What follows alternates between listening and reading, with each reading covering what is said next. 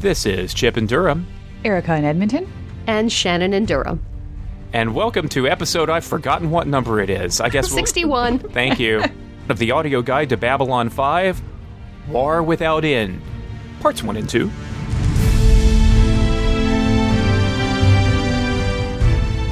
Okay, so here's the thing. We did a two-parter once upon a time on the audio guide to Babylon 5. You might remember it, A Voice in the Wilderness. And we did it all in one go because it just sort of made sense. It was one story. So should be no problem for us to tackle War Without End parts 1 and 2 in one go as well, right? Holy cow, what a big story. So to help us with the heavy lifting, we have reached back in time. We've gone back 2 years, and we have plucked Liz Miles from our Babylon Squared podcast, and we are bringing her forward in time to War Without End. Hi, Liz. Hello. I really wish I was 2 years younger. That would be great. That would be great. So say we all. So say we all. Oh, goodness. War Without End. I would like to begin with in a sort of an odd place, because Erica, when you first encountered Babylon 5, you jumped in pretty much in the middle of this season, and you pretty much had no idea who Sinclair was. Nope. This episode must have broken your brain a bit at the time. It did a little bit. I mean, I didn't know... I didn't feel as strongly about it as like somebody like Steven did, having watched all of Sinclair first. But these few episodes that I had come in seeing, the name Valen is thrown around an awful lot. Like, you know, the Minbari say in Valen's name, like that is the thing that came up. So it was enough for me to recognize that Valen was a quote unquote, you know, big deal. And so finding out that some person, whoever this is, from their time, was the person who went back and became that, it was still mind blowing, and it still had the effect that I think it was supposed to. And I still enjoyed it a lot. It's an even bigger deal now watching it with what I know. Liz, tell me about your feels about War Without End. I've got a huge amount of affection for it, not just because I think it's awesome television and some of Babylon 5's very best episodes, but because this is the story, the two-parter that got my mum to watch the series. I can't remember the circumstances exactly, but for some reason she sat down with me when I was just starting episode 1, and, you know, she didn't intend to watch it, but she got sucked in. She got sucked in by the feeling of the massive epicness and the mysticism, and the fact that there were people who looked a bit like Rangers from Lord of the Rings as well, and I think Marcus really helped too. And yeah, so after that she was like, I want to watch the whole thing, and luckily I happened to have almost all of it by that point on VHS, and she was I was quite, when was this? I'd have been in my mid-teens at the time, but she was quite happy from that point to foot the bill on the gaps in my Babylon 5 collection. So that was very handy. Yeah, so bizarre jumping on point, but it has the themes, I think, and the resonance for someone like, if you're a general science fiction fantasy telly fan like my mum is, then it really just grabs you and makes you want answers to all the questions that you get if you just watch this as a movie. Wow. And you know, one of the strengths I think about War Without End, and Shannon, feel free to jump in, I think one of the strengths is it isn't just about answering the questions of Babylon Squared. It actually sets up some new questions as well. Exactly. Yeah, the fact that, yes, this closes the loop that was begun in Babylon Squared, and that part of the story is taken care of. But then you've got Sheridan's jump into the future and Delen's vision, and there's just still so much more to figure out. I think, yeah, I just got to say, yes, this is such perfect placement, and it's in the middle of Babylon 5 series, and it is such a satisfying job, and it works so well for here it is, because you get those big answers, but then you get equally big questions set up. It's just a beautiful little piece of in the middle of the tapestry, and, you know, like metaphorically playing on, this is the middle of the story, people. Like we've just told you what these characters are. Yeah, and zipping all the way to practically the end of the two-parter when Zathras talks to our three heroes and says, "You are the beginning of the story. You are the middle of the story. You are the end of the story." Chills. I honestly get chills. Mm-hmm. I do too. It makes all three characters seem more important. And I mean, a character is saying you're important. That's maybe not the best way in script writing to deliver to portray importance of a character. But Sinclair, we haven't seen Sinclair except for a brief bit on a video screen since the first season. And he is literally the beginning of the story. That's a very meta statement. But to take that and then to look at Delenn, who sort of drove this episode and told the characters where they needed to go and what they needed to do, and then to look past her to Sheridan, who has been he's clearly developing as a character. He's clearly developing into something, and for the character Zathras to say, "You are the end of the story. You're the one who will be." I think that this is a really powerful episode. I think it has some flaws, but I think there are better episodes of Babylon 5. Severed Dreams, anybody? Maybe. But the scope of Babylon 5 is just so manifestly clear. So it may have its flaws, but I love it to bits. Mm-hmm. So I think I should probably do our ritual, what you need to know. And our in this episode summary. So, what you need to know: go watch Babylon Squared. Yep. So, in this episode, look, it's too much. I can't even sum up. We're not even bothering. Let's just dive in. Hear, hear. We'll go back to our regular format next time, everybody. But this is just too complicated. It's a massively complicated episode. And the first question I wanted to ask everybody is that a feature or a bug? How does this feel as just television? I mean, it apparently sold your mom, Liz. Yeah. Is your mom an aberration in that regard, or is this really, really good television, despite all of the exposition and all the complication? I'm going to go for this as top quality television. This and the Message from Earth, Severed Dreams trilogy in season 3. Those are the big 5 Babylon 5 episodes for me that sort of exemplify everything that is great and wonderful about the series as a whole. And those are the 2 high points. And I think that I think. Certainly for today's audience, I don't think they're going to have they wouldn't have any trouble with this. And for the 90s, it must have felt so good to have television that asked you to think along with it, that asked you to have something complicated to mull over, for having big themes and big plot developments, and for them to be complicated and for there to be a payoff that you've waited over certainly at least a year for, or a year and a half rather. And it's, I don't know. I think anyone who's sort of at least a little fan-ish about any sort of science fiction will just dive into it and find it so appealing. I don't think that's going to be something that will put off the people that the show is aimed at. Mm-hmm. I think that, especially if we're talking about the subsection of TV watchers who enjoy science fiction, this is catnip.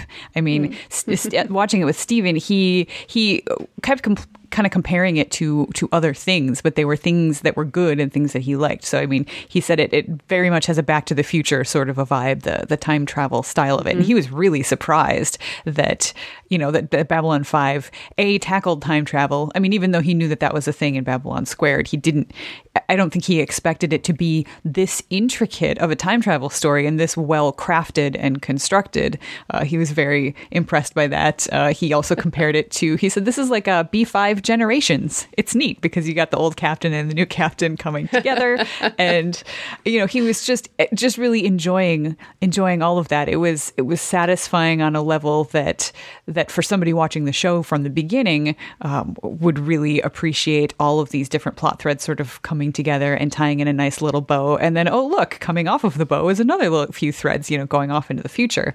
But even I think for somebody who, like Liz's mom, was not overly familiar with this show, the characters are all very well defined and showcased, I guess, in this. So you don't necessarily have to know who Marcus is coming in. He's acting like Marcus. And all of these characters are interacting with each other in ways that highlight who they are and who they mean to each other. And yeah, there was some exposition, but I didn't find it onerous and I didn't find it clunky for the most part. And I think that whenever you get a complicated story like this that twists around in time and goes back and forth and stuff, I'm always fine with a little bit of extra exposition spackle in between the big scenes because it makes it easier to follow. And it's sure you can say, oh, it's artsier if you don't give all that explanation. Yeah, but then it becomes less easy to follow. So with one exception, Stephen just loved this, and I am right there with him. Well, it does me really good. It makes me feel really good. I know that Stephen has had issues in the past with certain amounts of ambiguity, of Vorlonishness, of in this story. I know that Stephen, like many of us, is a big Doctor Who fan, and I want to psychoanalyze your husband for a second, if I may. Oh dear! No, good luck. New section of the podcast. Doctor Who is a show that always featured time travel, but only as a means to getting from one setting to another. There were a couple of episodes that actually played with time, but it really wasn't until Stephen Moffat got into the game where time travel became a feature that was explored, wibbly-wobbly, timey-wimey, and all this stuff. And I kind of wondered if the wibbly-wobbly, timey-wiminess of this episode would appeal to Stephen, separated from the many years of affection that he had for Doctor Who, No, I think it really worked. I mean, the episode finished and he was just like, that was some good back writing there, JMS. That was good and epic. Like, those were his words. He used the word epic, and I agree. And he said that also this was a very satisfying conclusion to the Sinclair storyline, if indeed this is his last appearance. He's like, don't tell me, I don't want to know. So I think he felt like all of the time travel stuff was a good way to sort of wrap things up for this character. Yeah. I'm glad to hear that, because I was thinking a lot about Stephen rewatching this episode precisely because Doctor Who is his jam, and these days Doctor Who is all wibbly wobbly, timey wimey, and JMS worked like the devil. He talks in The Lurker's Guide about just how hard it was to write this episode and catch everything. Basically make sure that all of the things that are meant to be tied up get tied up. Yes, there's more stuff to do. He lays seeds for things that are going to happen later on. But yeah, I was thinking a lot about that. And like you, Erica, yes, there may have been a lot of exposition, but I never felt that the story dragged at any point.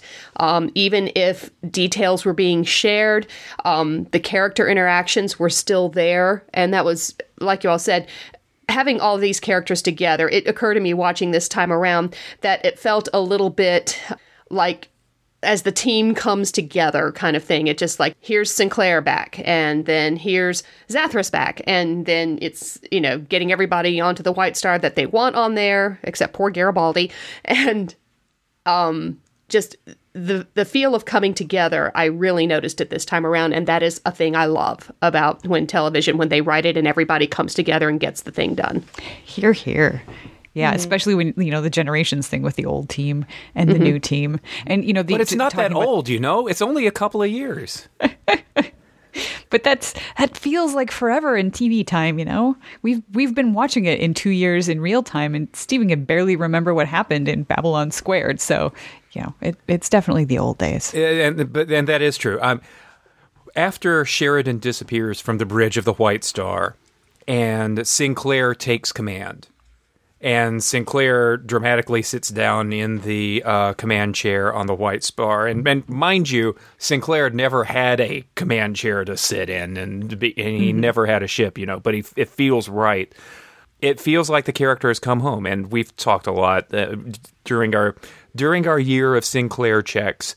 We've talked a lot about my affection for the character.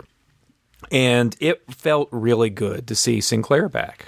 It felt bittersweet to see where he went, because I remember when all of the buzz was coming for back in the 90s for this episode, and there was no secret that Michael O'Hare would be back and that this would be the flip side of Babylon Squared. I was literally at the edge of my seat, wanting to see Sinclair become a recurring character, and at the end of this episode, it, for all intents and purposes, appears that Sinclair is never coming back and is going to be 900 years he's going to be writing letters from 900 years in the past, etc., and so on. Oh, and he's got a bone. Setting up a religion, no big deal. Setting up a religion, no big deal. So this was a big deal for me. This was a big deal for me. Like I've said before, I resemble Michael O'Hare in some respects. I've even got the scar in the middle of my forehead. I identify with the character a lot, so it was good to see. It was good to see him again. I asked Shannon to specifically look at one thing, and the rest of you should feel free to chime in, of course, because this is so complicated. Because there is so much exposition packed into part one. The action really, really starts happening in part two, except for the fight with the Shadow Fighters. Is part one satisfying as 45 minutes of television on its own, or do you really need to watch both of them in one go to be satisfied? Or did it really whet the appetite for the following episode in a way that, say, Doctor Who: The End of Time Part 1 did not? Yeah, I would say that JMS did a pretty good job with his balancing act. Yes, part one is essentially a very long assembling the troops section. There's a ton of setup, but I think two things in particular really pull it together. The number one, as I mentioned before, the character interplay, that you've got, characters that maybe haven't talked much or maybe haven't talked at all, getting together and interacting with one another. And that's fun to watch. And then JMS took care to take care of at least one half of the task. They do stop the fusion bomb, and they do stop the Shadows from bombing Babylon 4. So that was one half of their task. The other half is to drag the whole ship, get it going through time. And then he did something clever, I think, in introducing, with Sheridan getting flung into the future, new questions. So I have no problem believing, I'm trying to remember, Chip, if we wound up seeing this 2 separate weeks the first time around. I think maybe by then... I'm pretty sure we did, yeah. Yeah, that we were watching. So even though the actual end of part one isn't technically a cliffhanger, it's more like a pause but in the action. But I was ready to see the rest. I wanted to know what happened. Yeah, and even though we had that last shot, that last shot is Sinclair and Delenn, going to work with a great line of why do you always say ready when you're about to do something massively reckless? The cliffhanger actually happened a few minutes before when we saw Sheridan in the future, don't you think? Right. Mm-hmm. Mm. I think that's the one thing that I would say is the one flaw in part one for me was certainly watching, because it's been a few years since I've seen War Without End, and it's always tricky for me working from the perspective of someone who doesn't know what's going on, because I watched Babylon 5 backwards and in very weird bits, and but it definitely does feel like that moment where he's in Londo's palace, that should be the moment where you get the cliffhanger, because that would have been amazing. But it's 4 minutes. It's a minor flaw, I think, really, in the grand scale of things, in what is otherwise pretty awesome. Yeah, Babylon 5 is not a show that really does cliffhangers all the time, and I think it kind of shows. Yeah, because even in Voice in the Wilderness, there wasn't much of a cliffhanger there either. There's something coming through the jump gate. Yep, Fade to black. I mean, actually, I feel like that worked better than this. Yeah, even. I didn't mind that one so much because that reminded me quite of the Doctor Who, the classic Part 1 episode cliffhanger of, look, over there. Yep.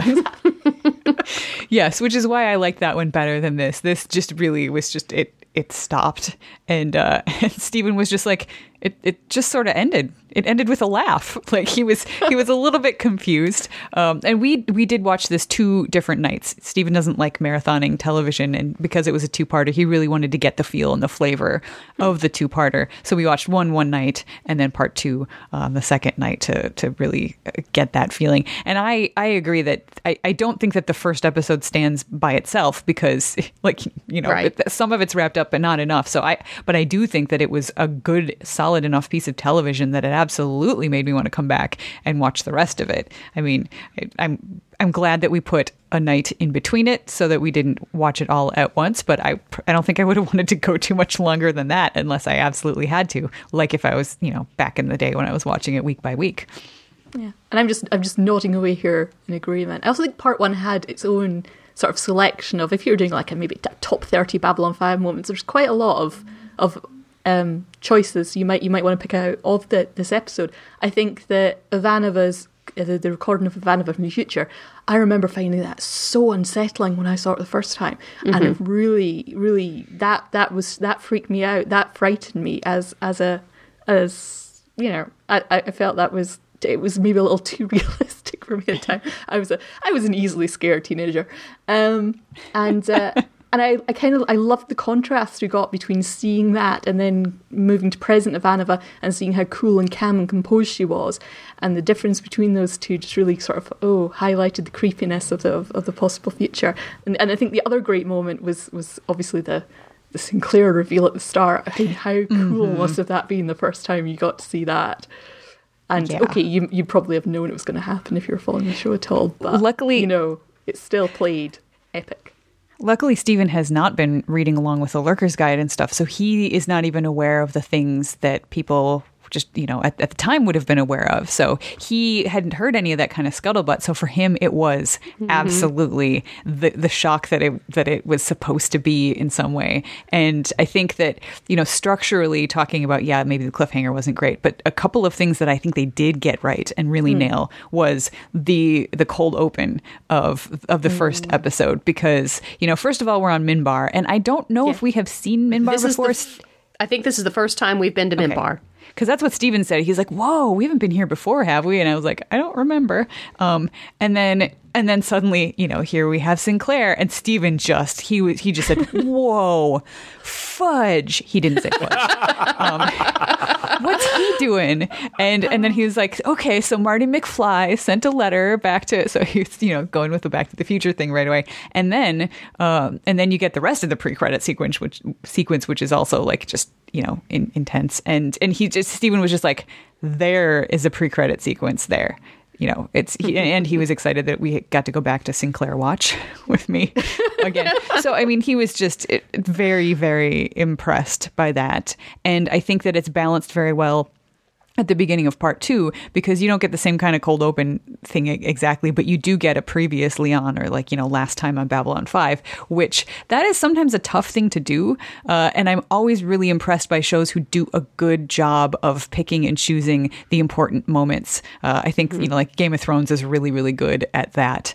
And I think that this was an excellent mix of these are the scenes that are important and have emotional resonance, and that you need to remind you of what was happening and put you back not only in the place of the plot itself, but in the place of what you were feeling when you were watching that previous episode. And I probably lay a lot of the credit at Mike Vehar's feet, because of course he directed these, which that was a surprise to Stephen. There was no fancy camera work in the cold open, so when his name jumped up, Stephen was just like, whoa, I did not expect that.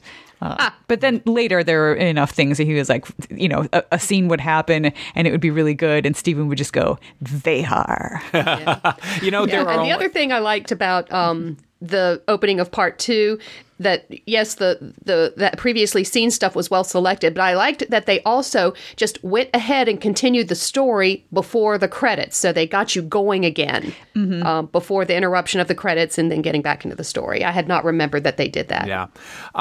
Speaking of Mike Vehar, I think that this is possibly the least Veharian episode of his run so far.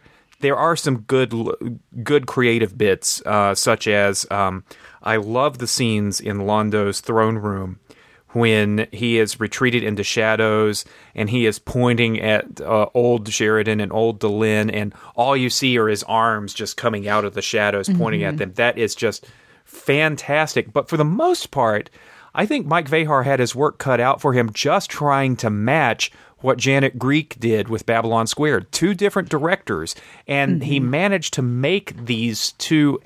He managed to make this feel kind of like the old episode, and that makes sense. That because as I was watching, things that I was noticing that seemed to me like things that Mike Vehar does, I think mostly were confined to Sheridan's future, where Vehar had more of a free hand, like the shot from above in Sheridan's cell when Delenn is thrown in. There's several shots like that.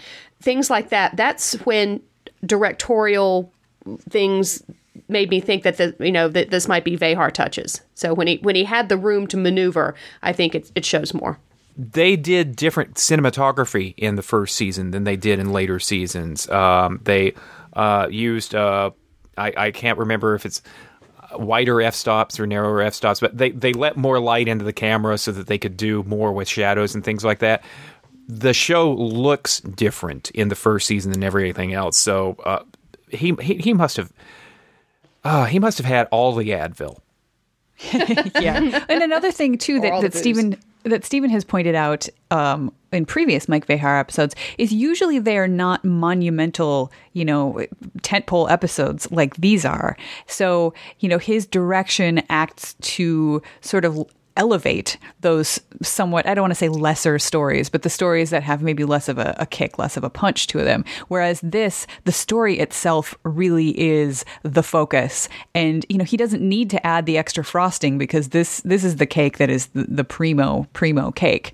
But even, and I love your point about him sort of trying to match things with the way Babylon Squared was directed in Janet Greek. And I think that's, he did a wonderful job dovetailing. But you can still from time to time see hints of the Mike Vehar-ness. For example, there's the one shot where I think it's when they're on the White Star and the camera moves from Sheridan and it pans over to Delenn where they're holding hands, and you get this nice close-up on their hands holding each other, and then there's a rack focus to Sinclair in the background, and then big props to Michael O'Hare for his little half smile reaction there. He ships them. That, oh my God, yeah, that was, I mean, I'm still not a huge Sinclair fan, but that moment really did an awful lot to lift him up in my eyes. And then that was one of the moments where Stephen just goes, Vehar. When we're talking about how monumental an episode is, you've got to be talking about the writing. You're talking about the plot and the developments. How well written is War Without End? Liz, got any thoughts? So good. So very good. I'm just immensely impressed with it, especially just looking at it in this case in, isolation. Usually when I watch Babylon 5, I watch a good chunk of episodes or have them on the background or something, but just concentrating on these 2 episodes and just enjoying them for what they are and being swept along in the delightful story and not feeling like anything was really weighing it down. Everything had a purpose, and yet it was still, as I think everyone was saying earlier, it still managed to convey both plot and character. Everyone who's here in the ensemble cast, they all get their little moment. They all have a moment to shine. It's marvellously done. And I think one of my big criticisms of Babylon 5 is there is an awful lot of clunky writing, or especially clunky dialogue. But there's nothing here that there's some bits that I go, oh, really, but there's nothing that annoys me in a way that does tend to happen in some episodes of GMS's dialogue skills. I really feel that there's so much polish and so much work and so much care gone into every line here to get it all to work together. That the writing is superb, marvelous. Well done, JMS. Thank you. I'll be in the car. That's an I love that all-time moment. great. I love it so much. That's an all-time great Ivanova line. Oh. The stuff. And even if there are annoying things, you just have to wait a minute and Zathras will be back. Well, I know that Zathras is a very popular character, and I can completely understand why it is not the type of character that I enjoy. but I understand why he is enjoyable, and I think there is much good dialogue and it's well played and all that stuff. It's just not for me. Yeah, Stephen was very like, fair. "Oh, not this guy again." I think I forgot to specifically ask him about Zathras at the end of the episode to see if he had won him over. But the only complaint that he made was that very first one when he just noticed who it was. So I suspect that he did not grate on Stephen as much as he did in Babylon Squared. Going yell at the Vorlon? Going back to Liz's stuff about the dialogue. One of the things that I noticed was when Sinclair tells Sheridan he thinks that they'd work well together, and he goes through the list of famous duos, and he says Lucy and Ethel. You know, that the delivery of that falls a little flat for me, but it's rescued when Sheridan glances back at him and says Lucy and Ethel, and then resumes his conversation with Garibaldi. But yeah, generally speaking, I think it's a well-written episode, but oh my God, the work that had to be done to create to create the bookend for an episode that was shot 2 years ago, and on a series for which the lead character had left the show. And you have to bring that lead character back, and you have to do the bookend. That I feel the effort in the writing at a few points, and I don't know if that's just me being a little unfair because I know some backstory that people who are new to the show don't know. But I suspect that's the case. Yeah, it's a very hard. This was a really hard job for JMS and Mike Vehar. Very hard, and it's astonishing that they pulled it off so well. Mm-hmm. I think the one moment for me where I'm like, you've just kind of the one sort of awkward jigsaw fit, as it were, for me is in the second part where Sinclair tries to warn Garibaldi, "Watch your back, Michael," and it's like, that's not convincing. I mean, I get that you had to do something there to fit with the dialogue, but that was the one moment for me that doesn't quite work. The rest of it, I found, it was great watching those scenes again where you've got the two episodes intersecting properly, and you're like, yeah. So cool. Stephen was wowed by that. He was like, oh, archive footage. He was. Yep. Oh man. Well, Erica, you opened the door a little while ago. Let's walk through it. It's time for after more than a year. It's time for a Sinclair check. I have to say that I feel like his sort of slightly wooden mien works better on Minbar and like as an ambassador to Minbar. So he's been surrounded by these sort of slightly stiff and standoffish cultural, norms for all of this time. So the things that kind of bothered me about his performance actually fit better with the place that his character is now. So I found that I actually didn't have as much of a problem as I did. He was very blinky, especially in part 1. And I don't know if that had anything to do with the illnesses that he was dealing with at the time, but I found that very distracting because Maybe his contacts didn't quite fit, and you're like, maybe future contacts could be like slightly irritating on your eyeballs. Those damn Minbari contacts. Yes, it's a great opportunity for some quality headcanon. There you go. Yeah. So because you know how I feel about the wide-eyed acting, and he didn't do very much of that. So I was glad about that. So for the most part, I liked it. I really did like the sort of take charge moments where he just sort of slid into that role of command. It felt very natural, and Stephen quite enjoyed that too. And yeah, I mean, I think he did a nice job playing under old age makeup, which is not always a fun, comfortable thing to do. And I think that if he had continued on into season 2, I probably would not have enjoyed that all that much, just because the things that bothered me about his performance were still there. But slotting him in this particular way and sending him back in time to become this amazing character, that really did work for me. And I love his costume. I feel like he wore those robes really, really well. So yeah, I actually give a thumbs up to this Sinclair performance. I like Sinclair as Valen quite a bit. And it was very nice too, as soon as the episode was done. I mean, Steven just sat there, like, kind of gobsmacked, like, mouth open. He's like, so Sinclair becomes Valen? Like, he's Valen? And I was like, uh-huh. And then I explained to Steven that, which I can let all of our listeners in now, that if you are listening for the first time and not listening to our spoiler sections, our joke throughout a good deal of the first season and even later on into is, as soon as we got out of the jump gate, we're all tense from trying to keep the spoilers inside. And once we got through the jump gate and we're able to relax, somebody, and it was different pretty much every time, somebody would immediately shout, "Sinclair is Valen!" Just to let it go, just to let it out. So now we can actually say that on the show proper, like at the beginning. That's Indeed. right.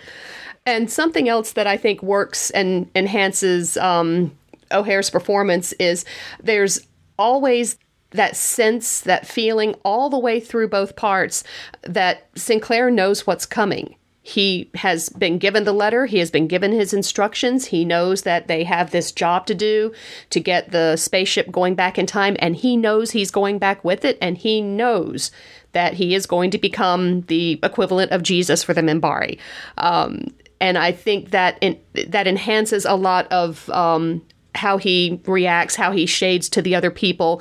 And it's a reason for him to be so serious at times when there's nothing else going on. Yeah, and he even gets to be the one to say previously on Babylon 5, which Steven got a thrill out of that too. Oh. No, it really feels that it might just be I know part of it's just the way he acts, possibly. I haven't actually seen him in anything else. But you feel Sinclair, this is a man who has accepted his destiny, and you really feel the weight of that around him. It adds the whole mythic feel of the story. And it really, I do think this is definitely one of his good, really good performances, I think. I've never disliked Sinclair particularly. I have friends who mock me for lacking the Sinclair hate. But here, I really enjoyed the fact that we got to see, as soon as Sheridan disappeared, the sliding into the command role again. It was like, oh, look at you. You know what you're doing. You're acting away here. It's great. I like it when I can actually tell what actors doing. Well, and there may be some behind the scenes reasons for that too, as we've discussed in more detail, I think in the spoiler section. But Michael O'Hare, as revealed by JMS at a recent con after Michael O'Hare passed away, Michael O'Hare had mental illness, serious mental illness. Schizophrenia, yeah. Yeah, and he barely made it. He barely made it through the first season. He was unwilling to risk the show being canceled or mothballed for him to get treatment. So supposedly JMS and JMS's wife at the time and Michael O'Hare were the only ones who really knew what O'Hare was going through. And in the interim, he did receive treatment and he was doing better. And I think coming back to the stage must have been enormously validating for him to be able to be a part of the show again. I'm sorry. Go ahead. Sorry. I just want to see that. I mean, when I found that out, I was really, wow, that is amazing what he's managed to do. I have family with schizophrenia, and it is a bizarre and devastating illness. And to know that he was going through that and wasn't getting the right treatment for it, and was still able and willing to keep going, that's amazing.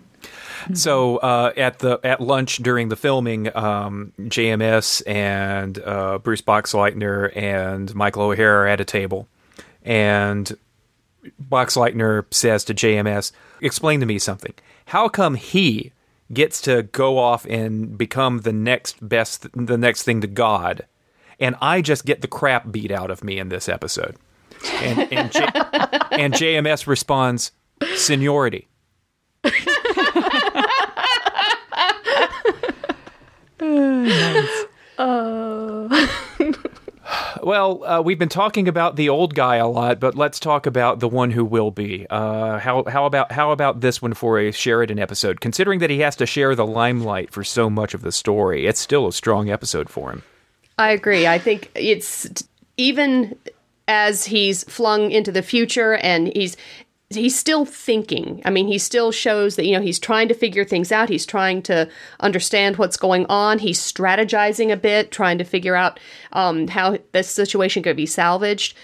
But, given that his role is smaller because of the fact that everybody else is in it too, I think Box Leitner continues to do a good job portraying Sheridan. And he and Delenn get their first kiss, and it's 17 years from now. Yes. His first, not hers, apparently. Mm-hmm. Oh, that was funny. That was also annoying, because that is definitely one thing that I read about before I actually saw it on screen. Like, oh, no, well, that's how I got to Babylon. Wonderfully. No, I think there's a decent chemistry between the two of them as well. It almost makes it a shame that this is the only time we're getting to see them interacting, because you do get a very good sense of how different the characters are and what their sort of responses are to different situations. And even there's such, I know it's such a small thing, but I really appreciated that got it in there, that where Ivanovas says something like, "Damn it, Jeff," and you're like, just in that moment you encapsulate the difference between her and Sinclair's relationship and her and Sheridan's relationship. And yeah, it just makes me sad that it wasn't a 3 or 4 or 5 parter or something else that's utterly impractical, because I did enjoy the character stuff we got quite a lot. It was marvellous. Liz, you can never be satisfied.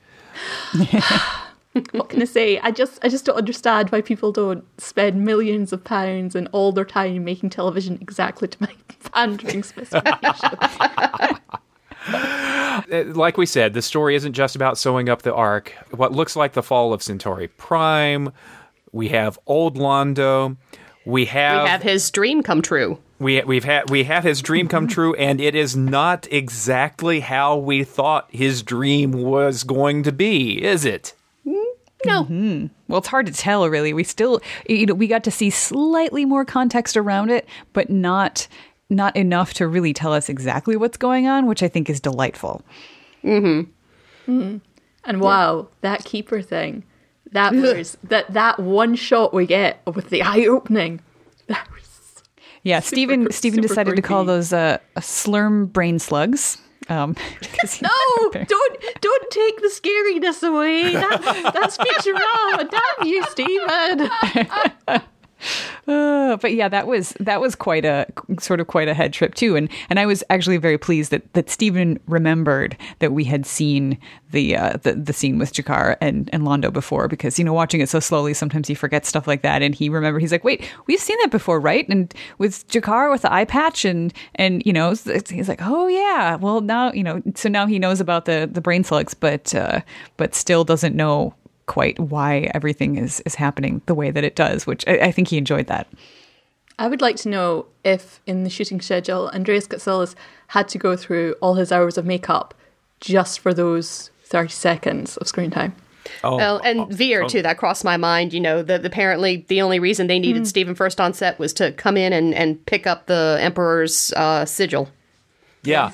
Yeah, so now I guess we know one of you will be emperor after the other is dead. I think we know how that prophecy is going to turn out, don't you? Yep. Looks like it. Yes, this is why you should never doubt prophecies. Well, they're all true. Except when they're not. Remember when Lady Morella... no, was it Lady Morella? No, that's Majel Barrett's character. Yeah. Lord Rifa's aunt, or no, not. Oh, you know who I'm talking about. Way back in Signs and Portentons. Yes. When she read Sinclair's future, and he saw the destruction of Babylon 5, and it turns out that was a possible future, not the actual future. Because but she was still right. It was still going to happen. They just they hadn't done the thing to fix it yet. So technically, totally true. Yeah. which brings me to, I think, my main criticism of this episode. And I'm sorry, Liz, but it's just in the grand scheme, it's just a small one. No, I love your criticisms because when I listen, they're generally my criticisms too. Well, the time travel paradox thing doesn't entirely work in the sense that the rationale for going into the past and destroying the fusion bomb and taking Babylon 4 into the past is that if they don't do this, the shadows will come out of the last war stronger and will move more quickly, and Babylon 5 will be defeated much earlier in the current Shadow War. And as Marcus says, accuses Sinclair of, you've got us moving so fast, you haven't given us a chance to think about it. This episode moves so fast, it doesn't give you the chance to think about, well, if the Shadows actually won the previous Shadow War, I think our entire universe in Babylon 5 would be very different than the one that we're in now. If it'd been Go ahead. It was interesting because the way that I read it was that if they didn't take Babylon 4 all the way back, this was actually telling us, no, the Shadows still wouldn't win. Like, the Vorlons and then the Side of Light would still come out on top, but it would just be like a squeaking through kind of victory, and we would still end up at the place that we are now. So I think to me, it's just sort of made all of the yammering about we have to have this station or everything is lost. It nerfed that just a little bit. Delenn says that we needed the space station to win the war, and that without it, then we risk losing the war or it just being a stalemate. So no, I totally see where you're coming from there, Chip. But there's a tiny flaw. What's the tiny flaw? Fundamental error in quantum mechanics here. Okay, because you're assuming. Which is legit because this is how it works generally, that the effect comes after the cause, which, except in quantum mechanics, the effect can precede the cause. So what we're getting here is that these people they went back in time and brought Babylon 5 before they went back in time to grab Babylon 5. So we have that already happening before they've set out or saying it's just come into being as part of the thing that holds the fabric of the universe and its weird and confusing nature together. That's what happened. Whoa. Makes perfect sense. It does. It totally makes sense. All that's happened is the thing that the result has preceded the cause. I feel like I've had a mind-opening experience here. It's in a Star Trek Voyager episode.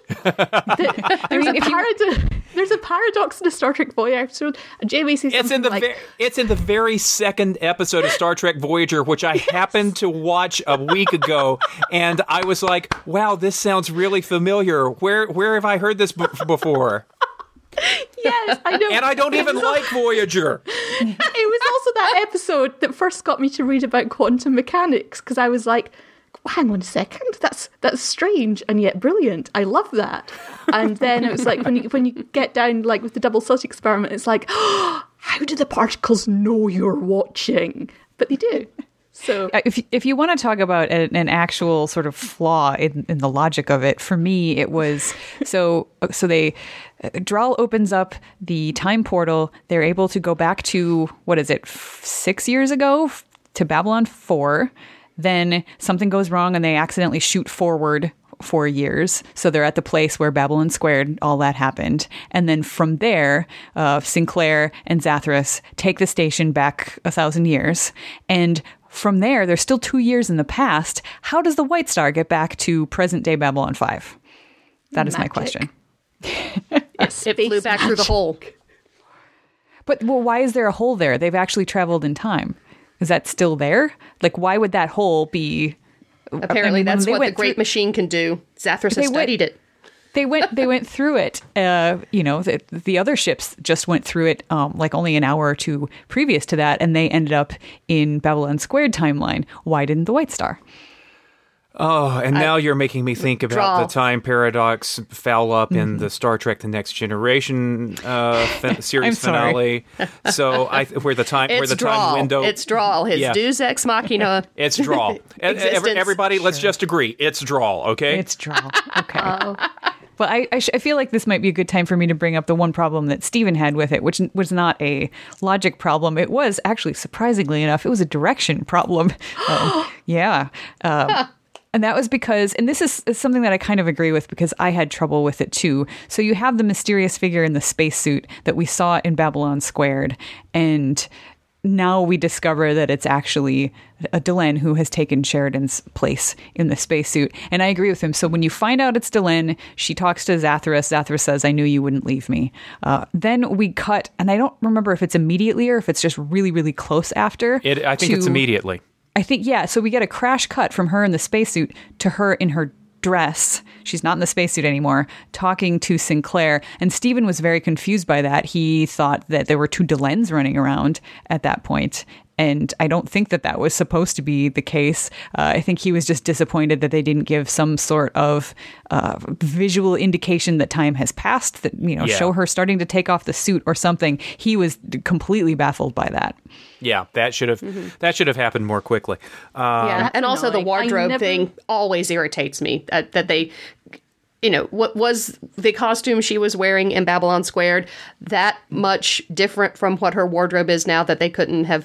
I don't know. Yeah, I mean, actually, it was so in Babylon Squared, Sinclair looks off. Old Sinclair looks off screen, says, "I tried to warn them," and Delenn's arm comes into the frame, touches him, and says, "We need to get back to the others." And it's a sort of a pinkish kind of sleeve. It's something that we never saw before and have never seen since. So it's a completely different. It's a completely different wardrobe. And frankly, that green dress of Delenn's is killer. I would not have had her change clothes just to wear that sleeve for anything. I do have headcanon for that. Okay, go for it. My headcanon is that there are a couple of little discrepancies, like we see in the flash forward thing, we saw Sinclair on the station as well, and Garibaldi's hair was still long, and just little almost cosmetic things, and I'm like, so the future has changed, and those are sort of little ripples of time dust thing. See, and I'm like, yeah, that's that. I can buy that headcanon. That'll work for me. You're perfect now, story. Really, the only blatant contradiction between Babylon Squared and War Without End is Zathras being captured, where, as JMS wrote, he had to cut 2 or 3 pages of script, and the way they described Zathras appearing in a flash in Babylon Squared, they just couldn't. They just didn't have time to make it work. So that bit of continuity was cut in the sake of expediency. That's fine. I I didn't even notice, cared. actually. Yeah. Nobody cared, except for people writing treatises on the Lurker's Guide. Hi, Jason Snell. Oh. So we have been going for a long time, and we haven't even gone into spoiler space. Of course, this is a 2-part episode. You would expect us to be chatty, but I think we need to start wrapping up the pre-spoiler section. So have we got any final spoiler-free thoughts about War Without End, Parts 1 and 2? So I do have one thing, mainly because there's been a ton of chatter about it in the discussion threads on our website about the master list order, where what we've done is put Walkabout in front of this 2-parter. Originally, it wound up airing afterwards. Our argument was that Walkabout should come after Interludes and Examinations. The new Vorlon ambassador shows up. Stephen's arc in leaving MedLab and going to try and get himself off the stims and balance himself again, coming on the heels of the previous events, works very well. But a lot of people pointed out that apparently the Vorlon on Minbar is supposed to be the new Vorlon ambassador. I guess so. I don't buy that. I need to take a look. I don't remember if the encounter suit is exactly right or not. But it doesn't matter to me so much. I mean, why couldn't, Mr. New Vorlon, go be mad at Lita and She tells him that, she thinks she knows that there's a piece of Kosh somewhere. Maybe New Vorlon decides, let's go check on Minbar. Let's go look around and see if we can find it. I was fine with it. I don't see that that's as huge a problem. I didn't even buy that it had to be the same Vorlon. No, because what do we know from Vorlons? And our final shot when Valen, who really knows how to make an entrance, is flanked by two Vorlons. The two Vorlons have the exact same encounter suits. Mm-hmm. So twinsies. Twinsies, and that means that for all we know, Kosh was a really snappy dresser, and the other Vorlons hated him because he was too individual, and all the other Vorlons had the same suit. Hear, hear. Hear, hear. I'll take that. I would like to give a couple of just quick shout outs in terms of performances, because we talked about Michael O'Hare a lot, but Delenn, I think she was fantastic, whether it's just her feelings about Sheridan sort of coming over on her face and the fact that she takes over the time hopping from him, or if it's the scene that we see in what we assume is her future when she drops the snow globe because she's really upset by somebody telling her hello, or actually the moment that really did it for me was when she says goodbye to Sinclair and, does the thing where she puts one hand on her heart and puts her fist out. Like, I knew I was going to be emotionally affected by it, but it was even stronger than I thought, because I got those crazy goosebumps that start up on your arms and run all the way down your body, down your legs. It was just like my whole body was just, this is a moment, capital M moment. And I thought that was amazing. And the other one is Peter Jurasik as Londo in the future, because he is just, especially the point where he's put his keeper thing to sleep with the drink, and you can actually see how he feels, the depth of emotion in his eyes, and the fact that he's almost crying. He still cares so deeply for his people, and he just wants them to be saved. And that cut to the heart of me. Mm-hmm. Oh yeah, Delenn has some quite flashy moments earlier on in this season, but she's Mira Fullen's absolutely fabulous here. I love the goodbye, the same as that. The whole goodbye thing, the one where they shake hands, Sheridan and Sinclair, and then they'd have the Minbari goodbye. It's just it's such a beautiful, final, satisfying gestures and scene, and it feels good. I love watching it. And then she had that marvellous moment right at the start where she's the one with more of the knowledge and introducing basically, no, not quite. We're the ones who steal it. And it's like, wow, that's so cool. And just that, the way that she just quietly commands a room like that, I really appreciate when we get seeing that for a character. My final thoughts, I have two very small final thoughts. One of them is, I love the way that Babylon 5 handles time travel, because, Doctor Who obviously is used as a plot device mostly, and in Star Trek, they're like, oh, we don't understand time travel, yet we do it semi-regularly and quite well, and for laughs quite a lot. But Babylon 5, it's so scary, and it's so out of their depth, and you feel that these are people are on the very cusp of their understanding and ability to cope with the situation, just pushing to try and somehow get through it. And if they actually stop to think about it too much, they're going to freak out, because they're going to realise there's no cliff below their feet. They've been flying because they're just like, ah. And I love that feel of it. It raises the stakes in a way that I don't feel that time travel generally does in most science fiction. And the other thing was, I absolutely love that we have this letter that is from 900 years ago in a box that's been sealed.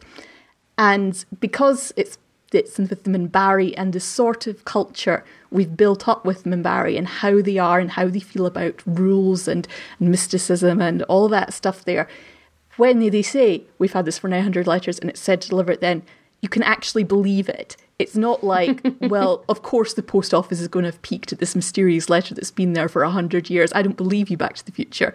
It's something that really rings true, that this is something the Minbari would totally follow through. They're not looking at any secret relics before they said the time is correct for looking at those secret relics. And I love that, because that's something that is, because of the universe that JMS has created here in the society. That's really nice. Nice world building stuff. My final thought is that science fiction and prophecy are always an awkward fit. But isn't it genius that every Minbari prophecy came up because Jeffrey Sinclair was there? Yes. Prophecy as history. That is very works. good. It works. I should give you final thoughts from Stephen. Just two very little things. He when we saw the Vorlon on Minbar, he said, "Yep, just as helpful on Minbar." So he was just as impressed with their version of Kosh. And also, Stephen had sort of a gasp when Garibaldi gets back to the station, and the first thing Zach does is tell him that Sinclair had been there without any, he's not softening the blow at all. And he was just like, "Oh, Zach, how could you do that?" And then he just leans over to me a little bit later and he goes, "Lou wouldn't have said anything." Yeah. Oh, Wow. Yep. Well, it is time for us to go through a jump gate and discuss spoilery stuff. Fortunately, this time we have a spoiler cop with us. I'm just saying. McDonough, are you ready for this? But before we go through that jump gate, reminders that our discussion threads are at b5audioguide.com. We are on Tumblr and Twitter at b5audioguide. And Liz, if people want to hear you talk about things other than Babylon 5, where would you direct them? I would direct them towards Verity Podcast, where obviously you can also hear Erica talking. I would direct you towards... I would direct you towards Reality Bomb, where they have a sketch with the spoiler cops in them if you want to hear my amazing acting abilities. And there is a whole smattering of incomparable network connected podcasts that I've been on now. I think I just did a 90-minute one. We did I tell a lie. We did a 2-hour podcast about a 90-minute Star Wars trailer. 90-second Star Wars trailer. 90 seconds. Sorry, God, I don't know how time works. I'm confused. I don't know why they want to talk about time travel. But yes, no. If you really want to hear people overanalyze a trailer and like Star Wars, both those things you need. I think I was on that one too, perhaps. Yep. Oh yes, of course you are. All right, Liz, thank you for joining us for the pre-spoiler section. It's time to talk spoilers. We're going through a jump gate now. Go away, Stephen.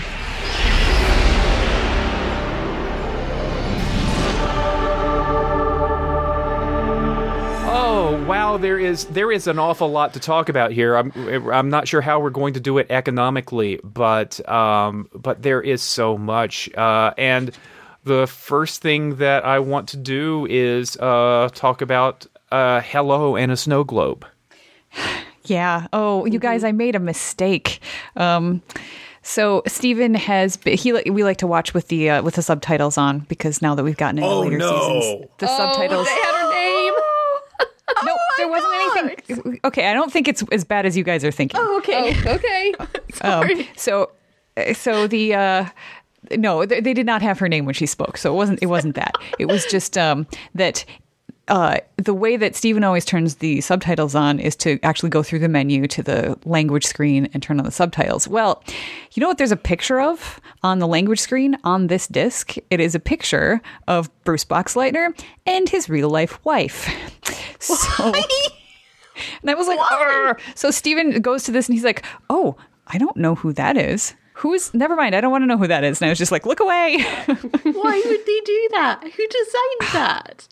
It's very frustrating. So anyway, I don't think that just seeing her is terribly spoilery, and I really don't think that he put it together that she's the person who, because he actually thought that the person in the doorway who said hi there was a young girl or a young boy, because her voice is so high. So I think he will still be unspoiled when it comes to that particular revelation. But I was really disappointed with the DVD people yesterday.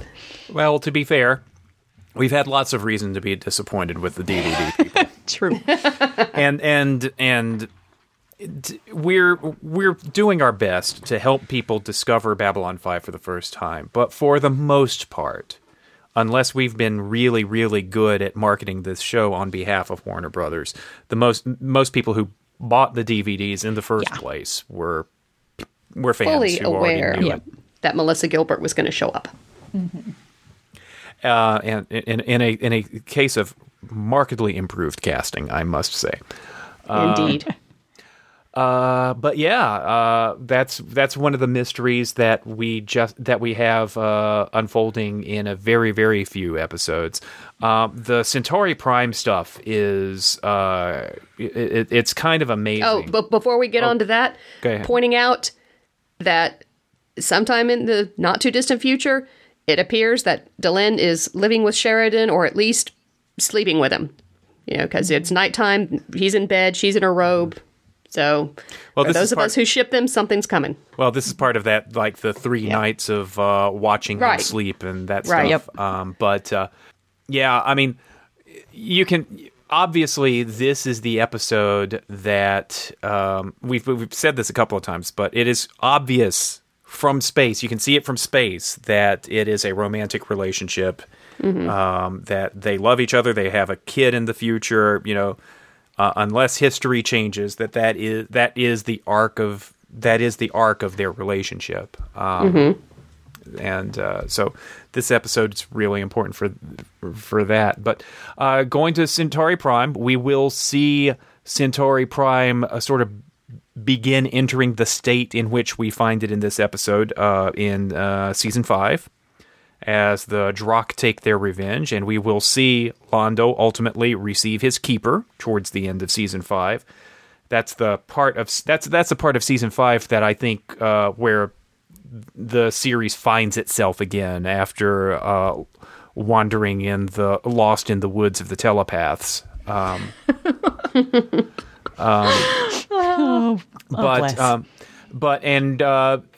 the whole mystery about David is safe, David is fine. What was going on with that is actually expanded upon in the Centauri Prime novels that Peter David wrote.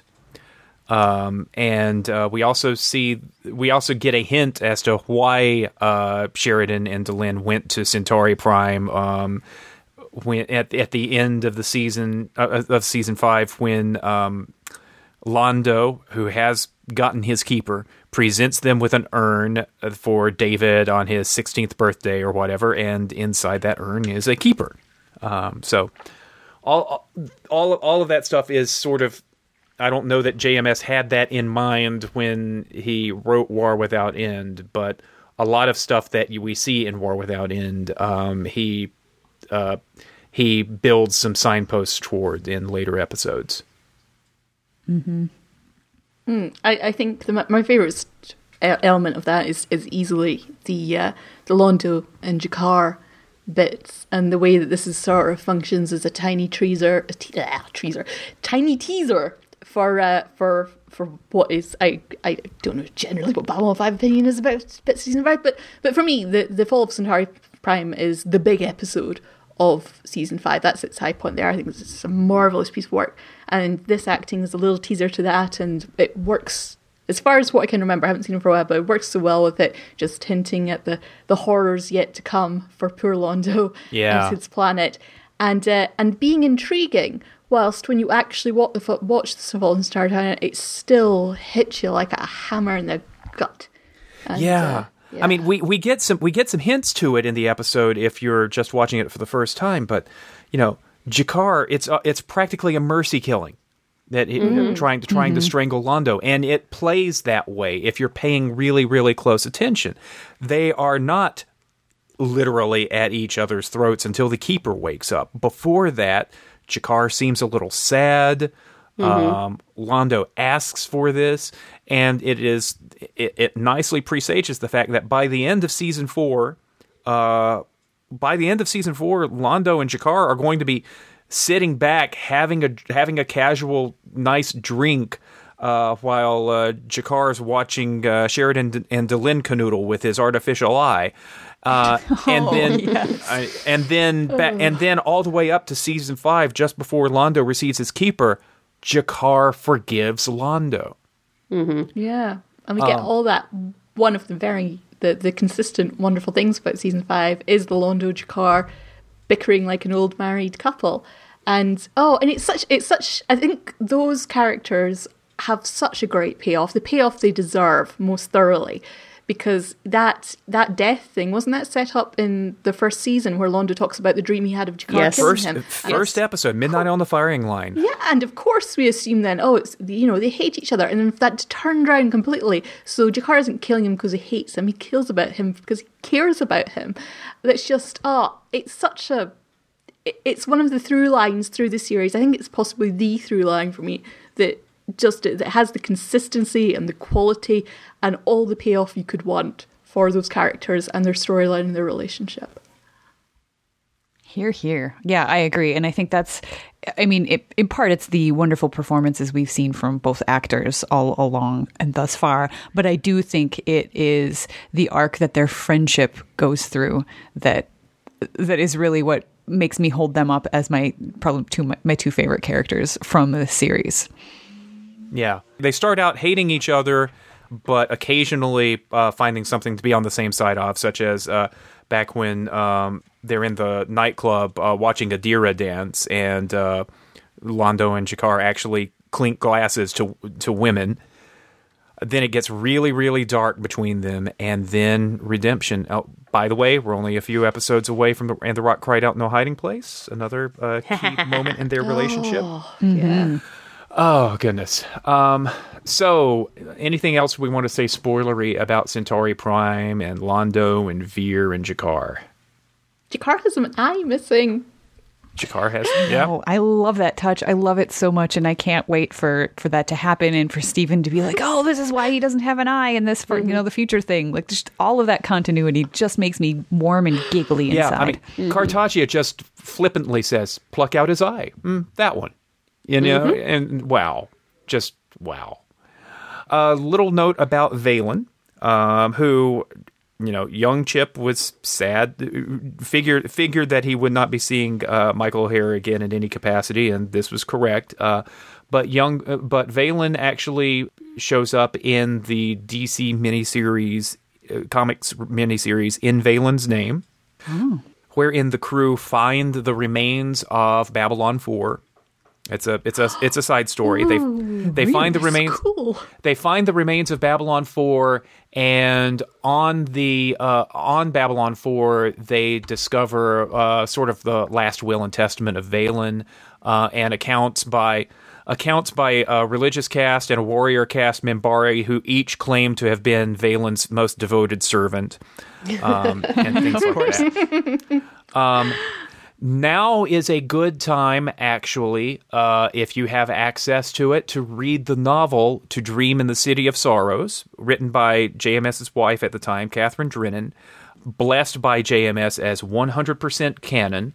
It is the story of what happened to Sinclair from the end of Season 1 to taking leadership of the Rangers, butting heads with Narun on Minbar, being joined by Catherine Sakai, who follows him to Minbar and joins the Rangers. Something happens. It's also a bit of backstory on the relationship between Sinclair and Marcus, which we didn't get to see, only bare hints of in this episode. So now that you've gotten through War Without End, is a great time if you know some folks who want to get deeper into the backstory. It's a fairly safe time to read those stories without getting spoiled. And I personally really, really like To Dream in the City of Sorrows. That is a really good novel. You make it sound quite tempting. Because I've read the Telepath Stuff novels, because that was the thing that got me into Babylon 5, but I haven't read any of the other tie-in media of any sort, because it doesn't have the greatest of reputations. But if you're recommending it, it doesn't. Generally speaking, the Babylon 5 tie-in media, there are only two worthwhile novels in the original run of the series, and the only two that JMS considered either 90% or 100% canon. It's that one, and I forget the name of it, but it is the story of the Icarus, and what happened with Anna Sheridan and Morden And there's a side story going on in that novel about Sheridan on the Agamemnon. And he does indeed forget to tell Anna that he loves her in his last message and, stuff like that. But those are the only 2 books in the original series that are regarded positively. There were sets of trilogy novels that came out after the series ran that include Peter David's Centauri Prime trilogy, the Telepath trilogy that you mentioned by, I think, J. Gregory Keyes. I think he's the author. And those actually do a pretty good job as well of filtering in a little bit of history from Crusade without going into the territory that lamented series would have actually done. So you see characters like Galen the Technomage and things like that in different spots. So that digression is that digression is sort of your extra credit assignments if you want to read that stuff, listeners. I like it. I have babbled. Other spoilery thoughts. Zahadum. Oh, yeah. Don't go to Zahadum. So, of course, he goes to Zahadum to try to save Centauri Prime and therefore makes it happen. Yeah, and that actually goes back to when Erica was talking about how Babylon 5 doesn't do much in the way of cliffhangers. That was the one exception I could think of, is the Holy end crap, of yes. season 3. Sheridan jumps off a cliff, and we're left waiting for the next season. Yeah, and I think that was also that's also a valuable lesson on what to do when confronted with the paradox. Because doesn't he go partly because he's like, oh, but what if not going is what causes all the terrible things to happen? Because they second guess themselves. Like, no, and of course you listen to future self, people. Yeah, but of course, part of it is, he's also, if I remember correctly, he's also arguing with Delenn because he. This is his wife. This is Anna. He wants to go and figure out what's going on. He wants to, give her the full chance of telling him what happened to her in the interim between the Icarus supposedly crashing with all on board dead and her turning up on Babylon 5 years later. I think, as you said, Sheridan was always going to go to Zahadum. I don't think that anything that future Delenn could have said would have convinced him otherwise. Any other spoilery thoughts before I go into a direction which is not quite spoilery, but I think I want to... I'll explain later, but any final spoiler thoughts? My other thought was one, and I didn't know if I should mention it before the jump gate or after, was just talking about Londo and prophecy again, because the lady who said that he had X number of chances for redemption, he does mention that this is his last chance for redemption for his people, for his planet, for himself, his own soul. So this, I don't know which of these that falls under saving the man who is already dead, probably, but he does actually then let Sheridan and Delenn go. And I thought that was just another nice callback to yet more continuity from way back when. Yeah. Something that jumped out at me real quick was Londo's statement, "Welcome back from the abyss," which immediately, once again, made me think of Zahadum and Sheridan's experience with Lorien. My final thing, which I forgot to mention before the spoiler horn thing, was I was very happy watching it this time to spot what a type of paradox that has came up recently in last season of Doctor Who, the bootstrap paradox. Yes. Where here we have it with Valen's name, because who came up with Valen's name? Because Valen only got it because he knew from the past that he had called himself Valen, but it just goes round in circles. No one invented the name Valen. It's just always been there. No one thought it up. Because yes. But same thing with, kind of the entire Minbari religion. Like, it just exists. Mm-hmm. Yes. The entire Minbari religion is a creation of a human. Yes, and their whole social structure as well. The 3 castes. I don't know if it was 3 castes, but the Grey Council. Then they're governing he set up body. the Grey Council. Yeah, that's terrifying and thingy. That's that I really hope actually the letters that he sends, puts in their relics and sends to the future, that he just keeps those letters with him and uses the ones that he got. So they also just sprang into being. No one ever wrote them. Because I like that. Yeah.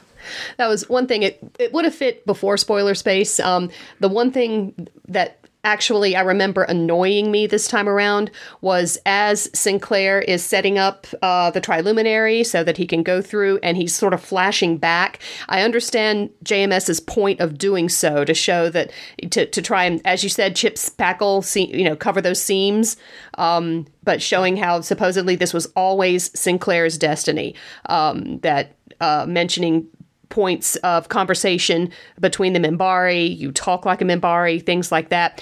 I don't know that we needed the Soul Hunter bit, but, seeing him, they're using you, and then, Delenn, we were right about you. I don't know that we needed that much of it. Like, that felt like a couple beats too long. Well, this sounds like an opening for me to jump into a alternate timeline.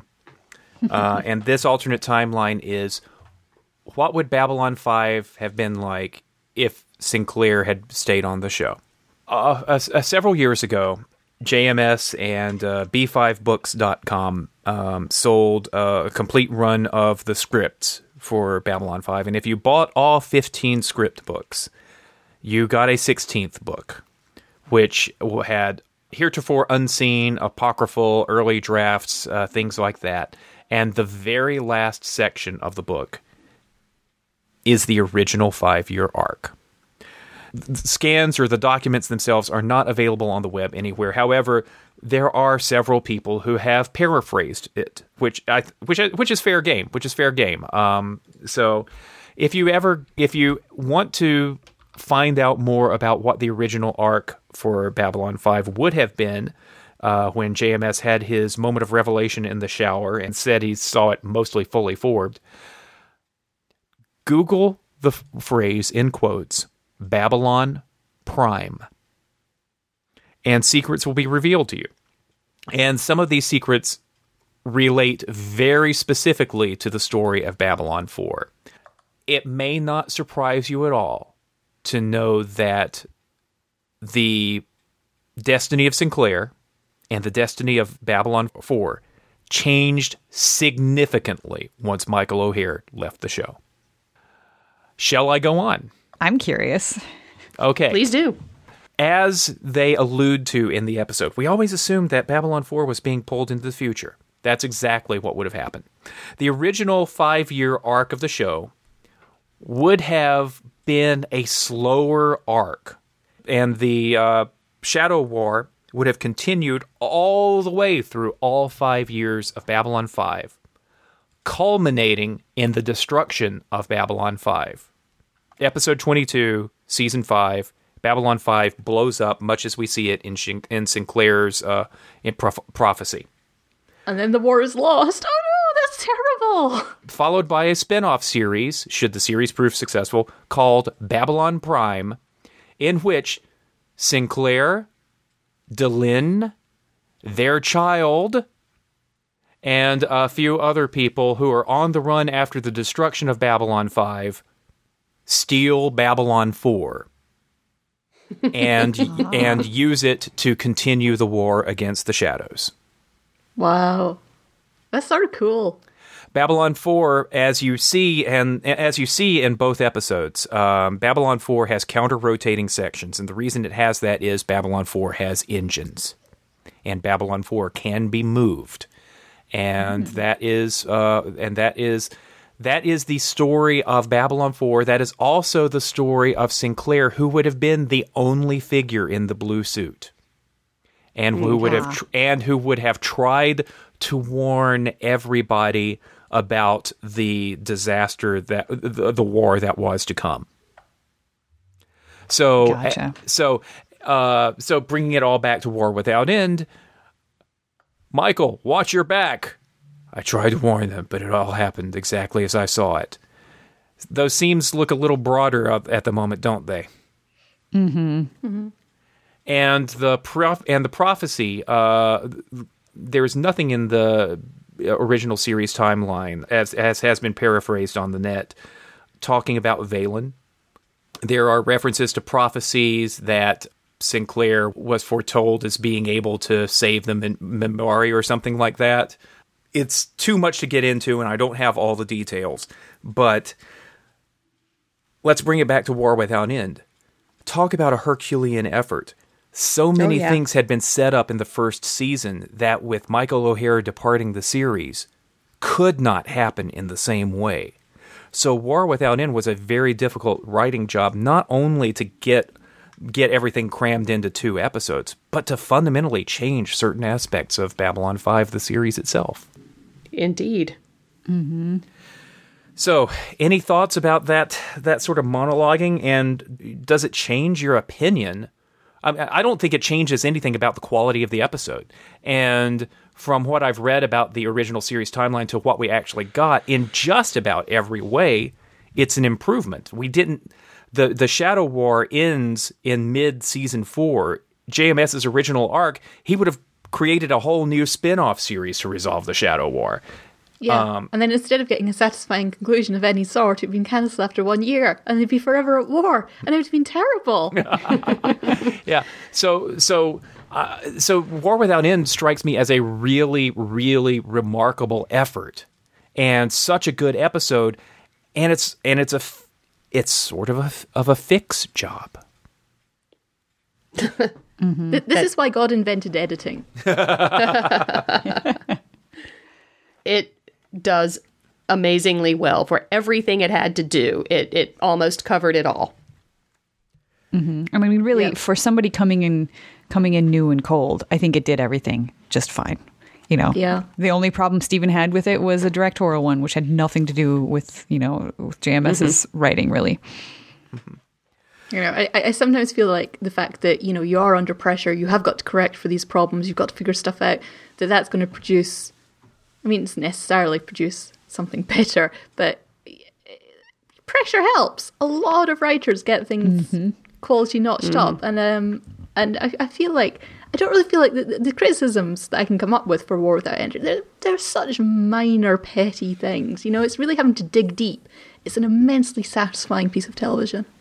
It is. That is just the perfect word for it, is satisfying. Mm-hmm. I felt so sated coming out of this. I was like, yeah, that is what I want television to be. Thank you, Babylon 5. Mm. And it holds up despite the fact that I think fans have a tendency to fetishize sort of original canon, Mm-hmm. How the show was meant to be. And there's that's so silly, because when you think of any of the great, think about just in books, the great novels that you love, would you really want to go back and read the first drafts of those? No, yes. You would not. It's so exciting. As a fanthropology sort of experiment, yes. But if it meant not getting the final version of that book, how sad would that be? No, because in there, I shouldn't say anything too terrible, but Frank Herbert is my favourite author, and they did release his son in his continuing quest to mine Dune until it's a massive radioactive wreck. Did release the original thing that Frank Herbert wrote that is not very good and completely different compared to the final immense, flawed but magnificent in many ways novel. And you're right, it is it's extremely interesting if you're a fan of the product, but generally speaking, no one wants to see the insides of the sausage. Unless they're making them. Yeah. Or unless they want to make their own sausages, or they really love the sausage. In which case, I just want to eat the sausage. Yeah, most people just want the delicious sizzling sausage, which that's fine. That's cool. And yet again, a podcast makes me hungry. Me too. I just realized I forgot to eat breakfast. Well, you know what we did? You know what we didn't do before the jump gate? We didn't tell people what to watch next time. Or it was possibly suppression on my part, because the next episode of Babylon 5 is Grey 17 is Missing. Yay! What?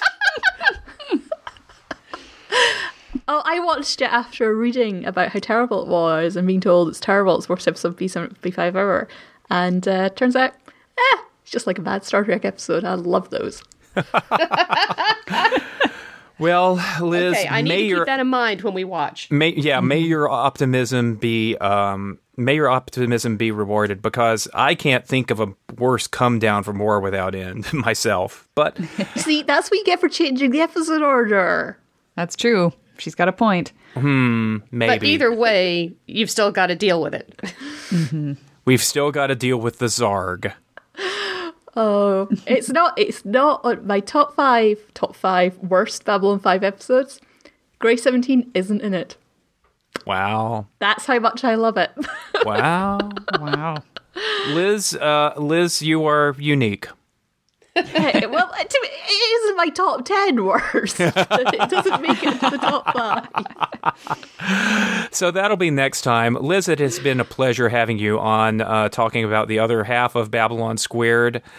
Thank you so much. I'm afraid we need to return you to your proper time zone now, though. Oh no. Of course, the only way that we can do it is just by saying drawl, because we don't have an actual explanation for how it works. Thank you all for listening to us ramble on about War Without End, parts 1 and 2. We will see you next time for Grey 17 is Missing. God save us all. This is Chip in Durham. Erica in Edmonton. And Shannon in Durham. And you have been listening and listening and listening to the audio guide to Babylon 5.